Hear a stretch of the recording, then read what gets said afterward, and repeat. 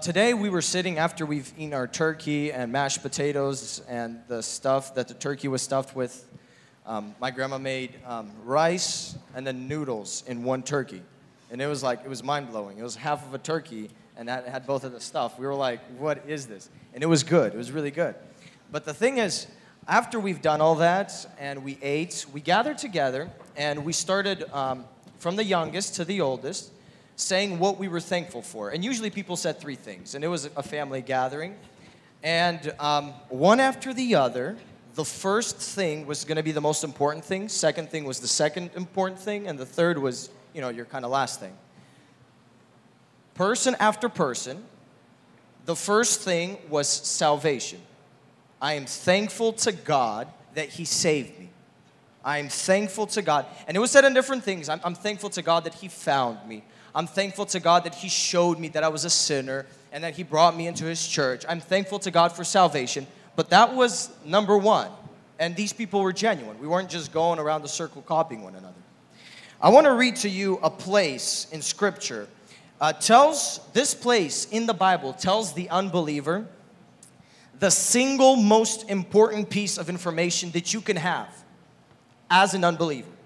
What do I mean by unbeliever? Any person that has not accepted Christ into their heart, whether in church or outside of church, in a Christian family or not, God considers that a person who doesn't have faith in God, a person of unbelief. Once a person believes in God, he is a believer.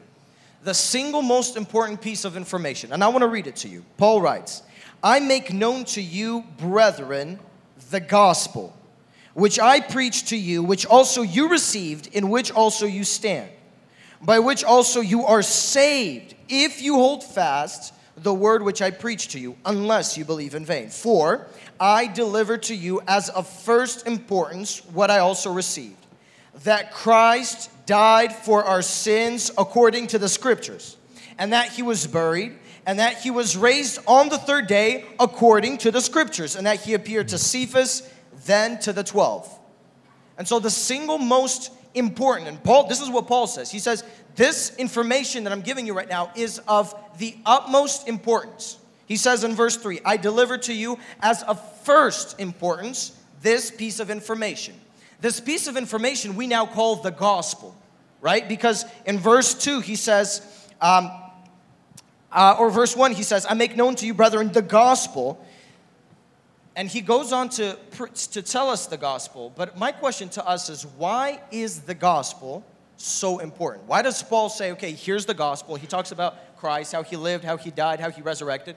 But he says this is so important in your life, in my life, in our lives, that if you get this, you should be good in other spheres of your life. And we read of that in verse 2. It says, I make known to you the gospel by which also you are saved. So this gospel that Paul is talking about, it saves us. The gospel that Paul was preaching and the gospel that we preach today is able to save people who are outside of salvation. People who are in the church, visiting the church, people who are outside the church in the streets, people who are at our jobs. The gospel still has the power to save them. And the question to us is, what is the gospel? Paul sums it up in 2 verses, less than 2 verses. He says that Christ died for our sins. The first piece of the gospel is that Christ died for you. And Christ died for me. So, God, the triune God the Father, Son, and Holy Spirit, sends God the Son to this earth, who is born of Virgin Mary, in Bethlehem, lives a perfect life, never once sins, and is hanging on the cross 33 and a half years later. Now, in order to die, you had to sin. That was the law of the Bible. You couldn't just die because death was the punishment for sin. And so a perfect, spotless Jesus Christ is hanging on the cross, never once having sinned. And that's why He is able to take the sins of the whole world upon Him. And when He dies with every single person's sin on Him. But he doesn't only die, it says in verse 4, and he was buried, and that he was raised on the third day according to the scriptures, and he appeared to Cephas, then to the 12. This is the gospel. This is the single most important piece of information that an unbeliever can have. In fact, even that a believer can have, because Paul is writing to believers. He says, this is what we are gathered here for. This is what we are thankful for. We are thankful that Christ saved us. And that is why if someone is here today, and we specifically made it a point to preach or talk about the gospel in a very short manner before we get to all this other stuff, because we're gathered here for the sake of the gospel. We're gathered here because Christ brings us together in the church. We are united by Christ. If there was no Christ, if there was no death of Christ and no resurrection of Christ, we would not have been here. There would have been no fellowship, no church, no brothers and sisters in Christ, none of that. And more importantly, no eternity with Christ, no assurance of salvation. But because Christ died for our sins and resurrected on the third day, those who believe in Christ, those who give Christ their lives, submit their lives unto Christ and say, I ask for forgiveness, Lord. I did my own thing for however many years I lived, but I want to serve you now. Those people who have believed the gospel have eternal life. They're saved. And that's what verse 2 says. The gospel that is able to save people. Paul says in Romans, I'm not ashamed of the gospel of Christ. It is the power of God unto salvation to everyone who believes, Jew and Greek. Well, we're going to pray. And during this prayer, if you see that your relationship with God isn't a relationship that God wants you to have, and people feel that in their hearts, in their souls, pray to God. Ask Him for forgiveness. Thank Him that He died for your sins and that you could live a free life. And if you are already in the victory of Christ, thank God for that. Thank God for salvation. Thank God for His eternal gift in Jesus Christ. Let's pray. Good evening, dear youth. We're going to have a few minutes. If I can have a few minutes of your attention, we will pray. And then we will go into our unofficial part of this service, of this gathering. So I would appreciate undivided attention of yours. Thank you very much. And I'm glad to say that today I'm with my wife, Natasha. And as I was sitting here, I remembered that many years ago in the Pink House, for those of you who remember the Pink House, it doesn't matter, there was a little house attached to the church where we had all the gatherings. And in one of the gatherings, long before I knew that Natasha is going to be my wife, we had some kind of celebration. I believe it was my birthday. Yeah, I think that was. And she gave me a present. I received a lot of presents that year. And one of the biggest presents was like a big, huge bag of gummy bears. Just because I mentioned that I love gummy bears sometime before, somebody gave me this huge bag of gummy bears I had for a while.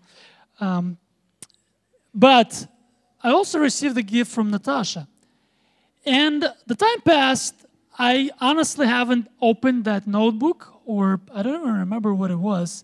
But there was something inside that notebook that I didn't even notice.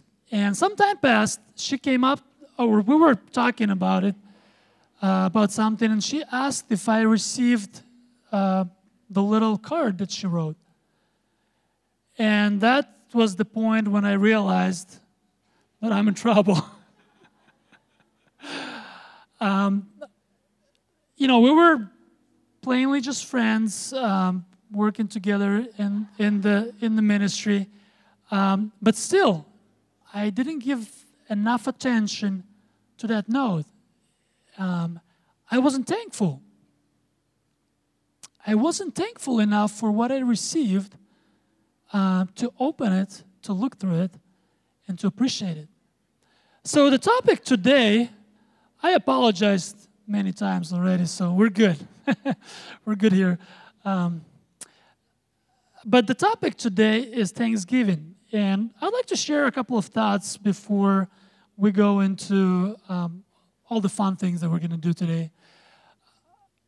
I'm sure a lot of you have been thinking, reading about Thanksgiving and being thankful and so on and so forth. And Natasha is here to witness that.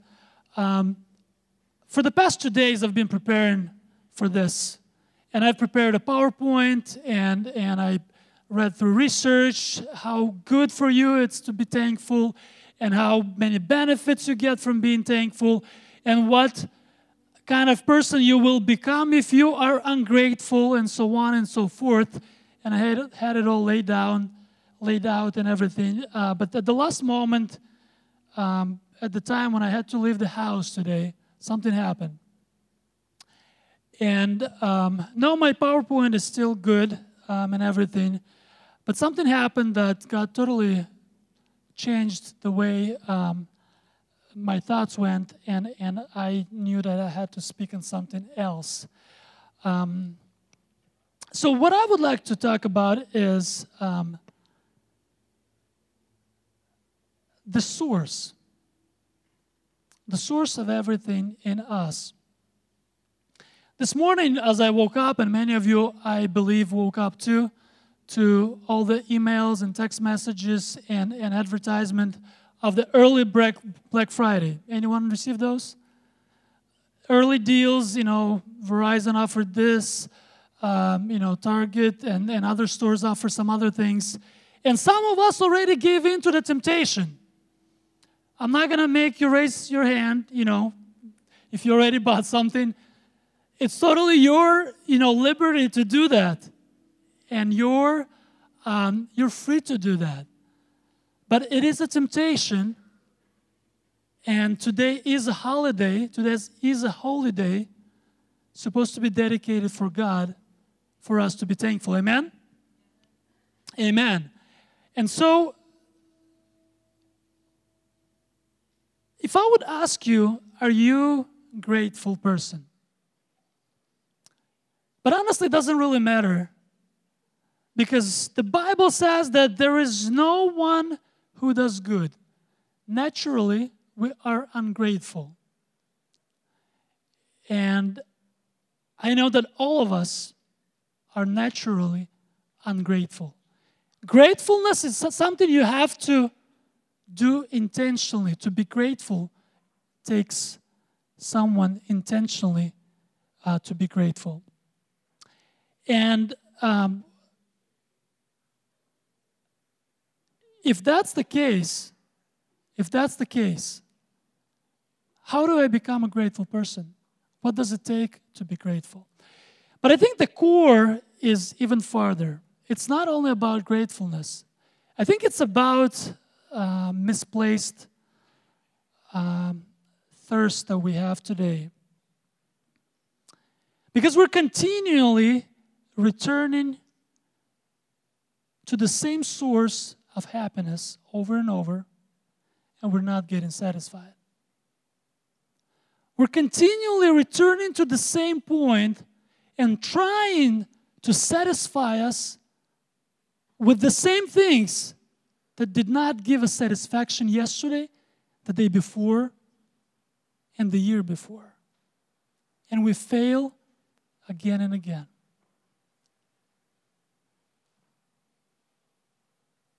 The Bible says in Jeremiah 2:3, God is speaking to His people, chosen people, not someone outside, not Gentiles, not someone who never knew God, but He's speaking to His people. And these are the words, Jeremiah 2:13. For my people have committed two evils. They have forsaken me, the fountain of living water, to hew for themselves cisterns, broken cisterns that cannot hold water. My dear friend, and my message today, and I believe this is a message that we do need to hear. The message today is, what is your cistern? What is the place where you go over and over to satisfy your thirst? That's the first question. The second question, are you getting satisfied? Does that practice, that company, that person, that relationship, do they satisfy you? Are they enough for your eternal soul?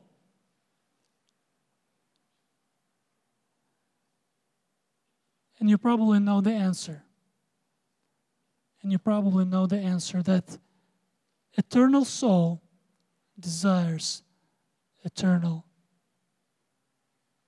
water. It desires a bigger source. It desires something more. When Jesus came, he was walking and he stood at the well. He stood at the well and the woman came. And when she came there, they had a conversation. And he looked into her heart. He looked right into her eyes and he saw the hunger. He knew the hunger. He knew it was there. She was unsatisfied with 5 husbands, multiple relationships. She was still unsatisfied. And he said to her these words, "Everyone who drinks of this water will thirst again, but whoever drinks of the water that I will give him shall never thirst. But the water that I will give him will become in him a well of water springing up to eternal life." Hallelujah. Hallelujah, my friend. This is the word for you today. That the water that Jesus has for you and for me will become a spring of living water that springs into eternal life. My dear friends, I live in the flesh. Don't think that I don't have a halo. I hope I don't. Natasha, my wife, is here to witness that I fail over and over. I get carried away with different things, with hobbies and other things. But the Holy Spirit convicts me and brings me back to the same source. And I over and over prove the Bible. We over and over prove the Bible that those cisterns, they cannot hold water. They cannot hold water. And they never will. So if I want to make a change today, if I want my life to change from this point on, I have to make a choice. I have to make a choice. You see, the priorities in our culture are very shifted. And if we go with the culture, certainly we're going to fail. Certainly we're going to fail. I was just surprised to see the pattern. You know, after Thanksgiving, we have Black Friday, right? And then after Black Friday, we have what? Cyber Monday. And guess what we have after Cyber Monday? No, we have Giving Tuesday. And guess how we come to the Giving Tuesday? Like this. This is how we come to the Giving Tuesday and we say, "Lord, I'm sorry, but I don't have anything to give you. I spent it all on that new phone." Or whatever it is. So the question is, where is my priority? My priority is in the same place where I have made my source of satisfaction.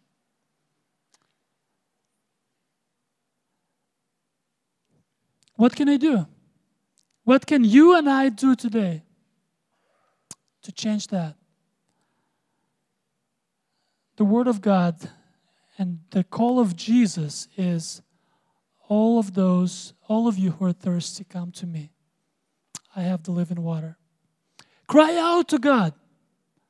Earnestly cry out to God. Like did Hagar in the wilderness when her son was dying. She cried out to God and she said, Lord, help me, because I can't do anything. I cannot do anything in this wilderness. My son is going to die. And the story tells us, the Bible tells us, then God opened her eyes and she saw a well of water. And she went and filled the skin in water and gave the lad a drink. My dear friend, my brother, my sister, it's a choice. There is always will be a choice. What are you going to choose today? Are you going to choose to die for your desires? Die for your flesh? And choose the well of life? To be filled? To be alive? Or not? There's a choice. There's always a choice. God always gives us a choice. So my friends, my call today is choose life. Choose the living spring, who is Jesus Christ. Go to that source and be filled and never thirst again. Amen. Let's stand up and worship Him.